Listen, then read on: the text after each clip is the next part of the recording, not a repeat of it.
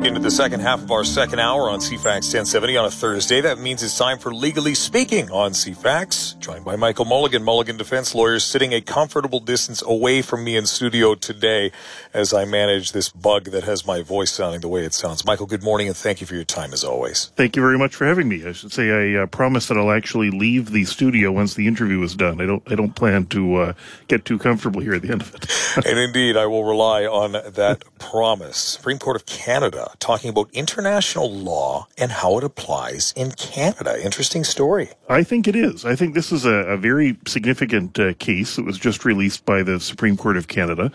And the essence of it is, or the underlying issue that the court was dealing with was a claim brought, or proposed class action brought, on behalf of a number of people from Eritrea, a country in East Africa, just north of Ethiopia. Yes. It sort of borders the Red Sea there, to get some orientation as to where it is. Okay. And what is allegedly going on there is the government in Eritrea requires people to engage in compulsory service, which is not uncommon. Often countries would require people to engage in compulsory military service, when they become 19, this sort of thing. But what's been alleged here is that in the guise of this required public service, the claim is that people were being forced to work for an indefinite period of time in a mining operation in Eritrea that provides a significant portion of income for the country. It's a mine that mines, I think, gold and various other things there. And the plaintiffs were alleging that they were essentially being required to act in a capacity like slavery. They claimed that it was forced labor, degrading treatment, and that it violated customary international law. So the interesting question was, well, can you bring a claim in a Canadian court to try to seek some remedy for that? And the connection to British Columbia is that a mining company in British Columbia owns a part of the mining company in Eritrea, where these workers allegedly are required to engage in this forced labor. And so that was the connection that led to this claim. And the important issue for the Supreme Court of Canada was, well, look, can you bring a claim alleging a breach of what amounts to what's described as customary international law? Yeah. And so that was a very live question, because there are all kinds of things which you'll sort of hear about people talking in a very loose way about sort of international law. And often you wonder, well, what is that exactly? Is there an international court? Like, I know there is, but what power does it have over us? I don't understand that. Right. And generally, and you'll see people referring to, for example, things like treaties or declarations of the United Nations, saying, well, this is a violation of this treaty that Canada's a signatory to. And ordinarily, those sort of claims are not claims that can be readily enforced in a Canadian court. You can't go in a Canadian court and sue somebody on the basis that, hey, you breached that treaty over there, unless that treaty has been incorporated into Canadian domestic law. Like, for example, we've heard talk now about this new North American or Canada, U.S., Mexico free trade agreement. And indeed, there's been some agreement entered into, but currently each of the countries are working to implement it in domestic law. And until there's actually a law passed in Canada, the U.S., and Mexico, the fact that you've signed a treaty really doesn't have any effect, and you're not going to have any success if you were a company say, hey, you shouldn't have charged me duty on that thing I'm trying to bring into the U.S., until that country has implemented it.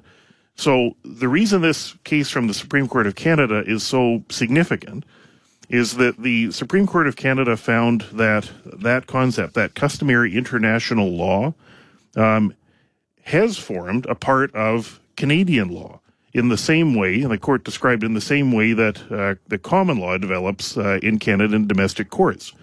And this is the opening, and this is, I think, pretty significant. So this appeal involves the application of modern international human rights law, the phoenix that rose from the ashes of World War II, and declared global war and human rights abuses. Its mandate was to prevent breaches of internationally accepted norms. those norms were not meant to be theoretical aspirations or legal luxuries, but moral imperatives and legal necessities. Conduct that undermines the norms was to be identified and addressed. And indeed, the Supreme Court of Canada has found that those sort of things like crimes against humanity or forcing people into slavery or engaging in things they describe as things like inhumane and degrading treatment, crimes against humanity, those sort of things, which are often referred to as those sort of crimes against humanity, international law principles, are now, according to the Supreme Court of Canada, incorporated into domestic Canadian law. The import of that, or the real effect of it in this particular case, is that the proposed class action in British Columbia on behalf of 1,000 some odd individuals who claim that they were subject to this slavery and cruel, inhumane treatment in Eritrea by the mine partially owned by the Canadian Mining Company will be permitted to proceed. So it's not necessarily a finding that the claims are true. There hasn't yet been an award, but that claim will be permitted to proceed. And so this is, I think, a significant change and advancement in Canadian law, because before this case, there would have been, I think, some real legal uncertainty about whether that was so and whether you could bring a claim of that kind in a domestic Canadian court alleging that, hey, there was some crime against humanity and I'm seeking redress for that in Canada. So an important case, far from over in terms of how it'll play out on those particular facts. And there will be other complicating factors, no doubt, things like, are you going to be able to ever collect on that sort of a claim if you succeed? But a very important decision, and I think one people should know about. Very interesting. I want to take our first break. Up next, a claim by an injured snowboarder. If there's a sign warning someone of a potential risk, does the location of that sign actually matter? The answer may surprise you. Don't go anywhere. A claim by an injured snowboarder can proceed. Michael Mulligan, set this one up for us. So here's what happened. Back in March of 2016, this young person who was 20 years of age at the time, Mr. Apps, was Australian, over here, I think, for a couple of years working, and he decided to go snowboarding at Grouse Mountain. And in particular, he purchased a pass to use the terrain park there. And very sadly, shortly after he started using the terrain park, he had a tragic accident, suffered a severe spinal cord injury, and is now a quadriplegic. So that's the tragic background of all this. Here's the legal issue. He sues Grouse Mountain. Grouse Mountain says, oh no, you can't sue us. We have said that we're not responsible for any of our negligence. And they point to two things. They point to signs, a big sign that says, essentially, if you read all the fine print, we're not on the hook for any of our own negligence. And they point to the back of the ticket that this fellow purchased. So the case starts, and the trial judge originally says, oh, yes, that's right, no liability here. Look at the waivers. And the decision that just came out is from the Court of Appeal. And the Court of Appeal said, no, those are not necessarily effective here. And here are the issues. The issues include the fact that the sign waiving liability was posted in a place where you would see it after you bought the ticket. And so there's this is an issue which has been, the Court of Appeal has commented on. We've been dealing with this for many, many years, sort of dealing with, how and when can you have these exclusions of liability? And they point to the fact that, we've got these, or they refer to them as contracts of adhesion, waiving liability, and we're all familiar with them in terms of things like, when you buy some software or something online, you'll have that, 25 pages of iTunes contract with a, I agree button at the bottom of it. Does anybody actually read those? Yeah. I guess you're supposed to. You could probably insert the entire text of Mein Kampf into the thing. People, yes, I agree. Who's reading these things? So the courts have been careful to narrowly construe the circumstances in which companies are permitted to waive all of their own responsibility to not act in a careless fashion. And one of the principles there is that you need to, if you're trying to do that, like waive your own responsibility for not being careless, liability, you need to clearly draw that to somebody's attention and you need to do it before the person enters into the contract, not afterwards. And so the problem with, and there's this whole category of cases called the, ticket cases or back of the ticket cases. The problem with that is you've handed over your money to enter the terrain park, and only after you've done that and the transaction is complete do they then hand you the thing which on the back of it in tiny writing says, we can be extremely dangerous, and by the way, this is also a rifle range, and, make sure you duck or whatever. Look out for the tooth chipper. It's not just a name for a roller coaster. Yeah, that's right. So the Court of Appeal found that here, the fact that the sign was posted in a place you would only see it after you bought the ticket, and the fact that the liability waiver was on the back of the ticket and you only got that after you paid for the thing, meant that they hadn't clearly drawn it to the person's attention prior to the entering into the contract. And so the case will be allowed to proceed. There'll still be other issues like, was there negligence or carelessness on behalf of the ski hill, this sort of thing. Yes. But I think this case also raises some, important issues that people should think about in terms of whether we should permit these kind of broad waivers of responsibility.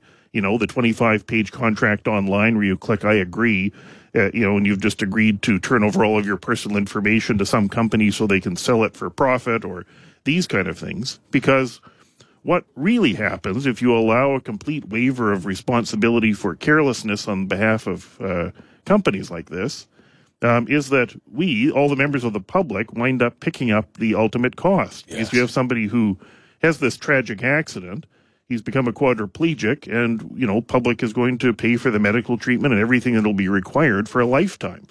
And there's a good, I think, public policy question about, is that fair? Should we allow that? The alternative, if you said no waivers of liability like that are going to be enforceable, the practical reality of that is likely to be that companies like the ski hill in this case are going to need to purchase insurance to cover themselves in the event of these kind of accidents. That's going to be expensive. And so what would happen is that the cost of the ticket to go on the snowboard terrain park is probably going to go way up. But that's probably the real cost of engaging broadly in that kind of activity. And if the people who are engaged in that activity aren't paying the real actual cost, including the risk of becoming a quadriplegic, it means that the public, effectively, as the backstop, is going to be bearing all of that. So I think there's a reasonable argument to be made that we ought not to allow those kind of waivers at all, both because it would properly shift the actual cost of that activity to the people who are engaging in the activity, rather than having the public pick it all up. Plus, it might have the incidental benefit of encouraging more cautious behavior. If you were running a ski hill and you couldn't just waive all liability, you might be more careful about, how the thing is organized or what kind of warnings or instructions are given, or whether you're going to build some particularly dangerous sort of terrain park at all. Maybe you'd say, well, we probably shouldn't have the 30-foot jump or something, right? Or the old roller coaster that's rusty. Exactly, yeah. So it might encourage safer behavior, and I think just as a matter of fairness, it's probably not inappropriate that you pay the actual cost of it and not look to everyone to pick up or subsidize the cost of, hang gliding or, terrain park skiing or whatever it is you might want to engage in.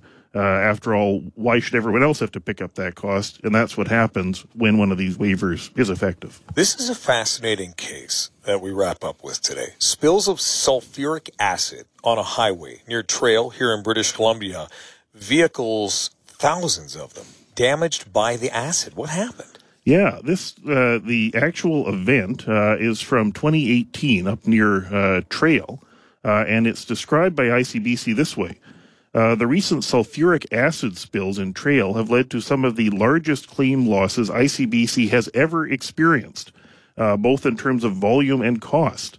And what apparently occurred is that a company, there are several of them involved here, one company, Tech Metals, apparently produced this sulfuric acid, then sold it to another company called International Raw Materials Limited, and then yet a third company transported the sulfuric acid from one company to the other to load it onto a rail train.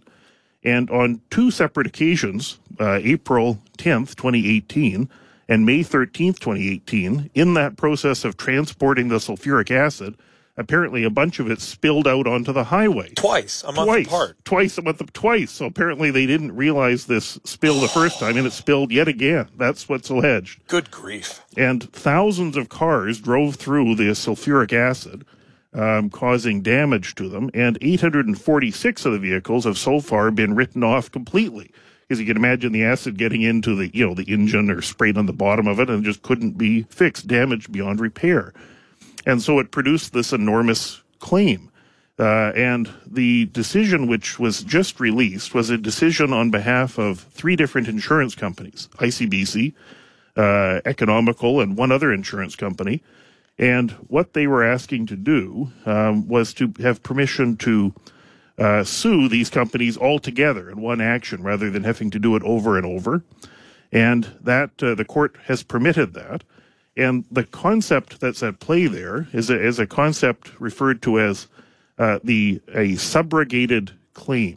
And the concept there is that if an insurance company pays out for a loss, they would be permitted to sue on behalf of the person who suffered the actual loss. Like, so, for example, here, if you drove your car through the, puddle of sulfuric acid dissolving your engine or whatever it might be, and ICBC paid you for that loss, paid you for your car, the idea would be that ICBC would then be permitted to sue the individuals who owned or dropped or careless and spilled the acid all over the highway to recover the money. And so that's what's going on here, and it's a decision permitting that to occur in a more efficient way rather than having hundreds of individual claims. All of this, of course, is fascinating in the context of the current proposals for no-fault insurance coverage in British Columbia. Of course. Because if we had a model based on Manitoba and Saskatchewan, these would be claims related to a motor vehicle. Yes. And then we would all be having our participation buttons on and not concerned with who actually caused this loss. And the net effect would be, if we had a similar system to what was in those provinces, these insurance companies would simply have to pay out for the sulfuric acid damage for all these cars, and they wouldn't have any subrogated claim against the trucking company that spilled the sulfuric acid on 2 occasions. It would just be, well, no one's fault. And again, the problem when it's no one's fault and we're all driving around with participation buttons on is that there's much less incentive to be careful. Here, you can well imagine there'd be a powerful incentive for companies to really be careful when you're transporting things like sulfuric acid, because you may wind up on the hook for very substantial damages when you melt a bunch of cars. In a no-fault model, you're not really responsible for anything at all. That's not criminal. You just, a bunch of acid spilled out of the back of my truck and melted your car. Well, I guess these things just happen, and on we would roll. I suppose the insurance premiums those companies paid would be higher. But realistically, how high could an insurance premium be increased to have the same deterrent effect as a large cost award in civil litigation? I just don't see it. Yeah. And so much like in the previous case, in terms of, what do we want to do in terms of like incentivizing, ski hills to be careful, you have to ask yourself, do you want to disincentivize everyone from being careful to not do things like this? And I appreciate that, we could certainly save some time and money if we had a no-fault model and, we didn't have this subrogated claim and, the insurance companies were not permitted to go and sue the acid companies to try to recover the money for the acid spilling out of the truck. Yeah, that's certainly going to save some time. But that's going to mean that when you have future incidents like the largest claim and loss that ICBC's ever experienced, well, the insurance company is just going to have to eat it. Maybe there'll be some tiny bump in premiums for the acid spiller. And really nobody's going to have any particular incentive to be any more careful at all. So, there's a real question. This case, I think, brings into pretty sharp relief what the actual effect of something like the proposed ICBC no-fault regime is going to mean. It's just going to mean, well, it just doesn't matter. I guess these things just happen. And sure, we'll save some money in the litigation process, but is that fair? Do we want that? Because I dare say you're likely to have, more of this sort of activity if just no one's responsible. I don't think most people realize that their insurance company, after paying the policy that they have purchased, will in many cases engage in civil litigation against any person or persons who may have breached their standard of care or engaged in negligence to cause that. You might say, don't worry about that, what you did, Phil. I'm insured. They'll cover it. And then the insurance company goes and sues Phil for what he did. And I think most people don't realize that happens. It does happen. And you'll see it in other types of insurance as well. Right, you'll see it, for example, in home insurance. Let's say you have some faulty appliance that starts your house on fire and burns the thing to the ground. What's likely to happen there when you make a claim against your home insurance company is that they would pay you to rebuild your home, but then you can be pretty confident that the insurance company is going to go and sue, whoever built the faulty toaster, yes, trying to recover the money. And that's healthy, and that has an effect, and it works. And it has the effect of creating safer toasters because no one wants to bear the responsibility of burning your house down. And when if you move to a model where it just doesn't matter what you do, we all just sort of assume these things happen. I dare say there's going to be much less incentive in the world for safer toasters and putting a lid on your acid truck when you're driving it to the, train depot. I'm going to have to read up on this one. I can't believe it happened twice. Imagine the sulfuric acid spill twice in just over a month. Michael Mulligan, it is a pleasure as always. Thank you so much for coming in. Got about 90 seconds left. Anything else you want to touch on today? Yeah, there's another case I think that's worth commenting on briefly in 90 seconds, which is one people may have heard about in the news. And it was a sentencing of a man in Victoria who was described as being mentally ill and was taking photographs of women in bathrooms without their knowledge. Obviously, a very disturbing case and very upsetting for anyone who might have been subject to that. But I must say, reading that one really caused me to reflect upon, the sort of services we're providing for people that are engaged in that kind of behavior, because the description of the person who was sentenced involved mental illness, homelessness, and obviously extremely disturbed, and was doing things like being found naked in women's bathrooms and this sort of thing. And, extremely upsetting and certainly understandable. The sentence I think was imposed was 18 months.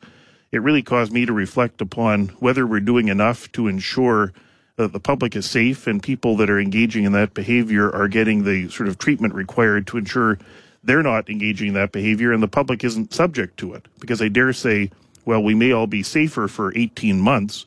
I'm not sure that when we release the person again with profound mental illness onto the street, we're all going to be a lot safer then. And so I think that case is one which we should reflect upon when we make decisions about things like, what sort of supports and services are we going to have for the mentally ill? And is it appropriate that we have people that are homeless and profoundly mentally ill out on the street? This is the sort of activity not only very upsetting for everyone involved, really unfair for everyone involved in that circumstance. It really caused me to think that we should be, as a community, doing much more to ensure that we have proper mental health supports. And in some cases, I think we may need to look at better residential treatment for somebody. At one point, we would have had places where somebody would have gone and received treatment, and leaving people like that on the street, I think, is not an appropriate solution. Agreed. Michael, pleasure as always. Thank you. Thank you. Take care.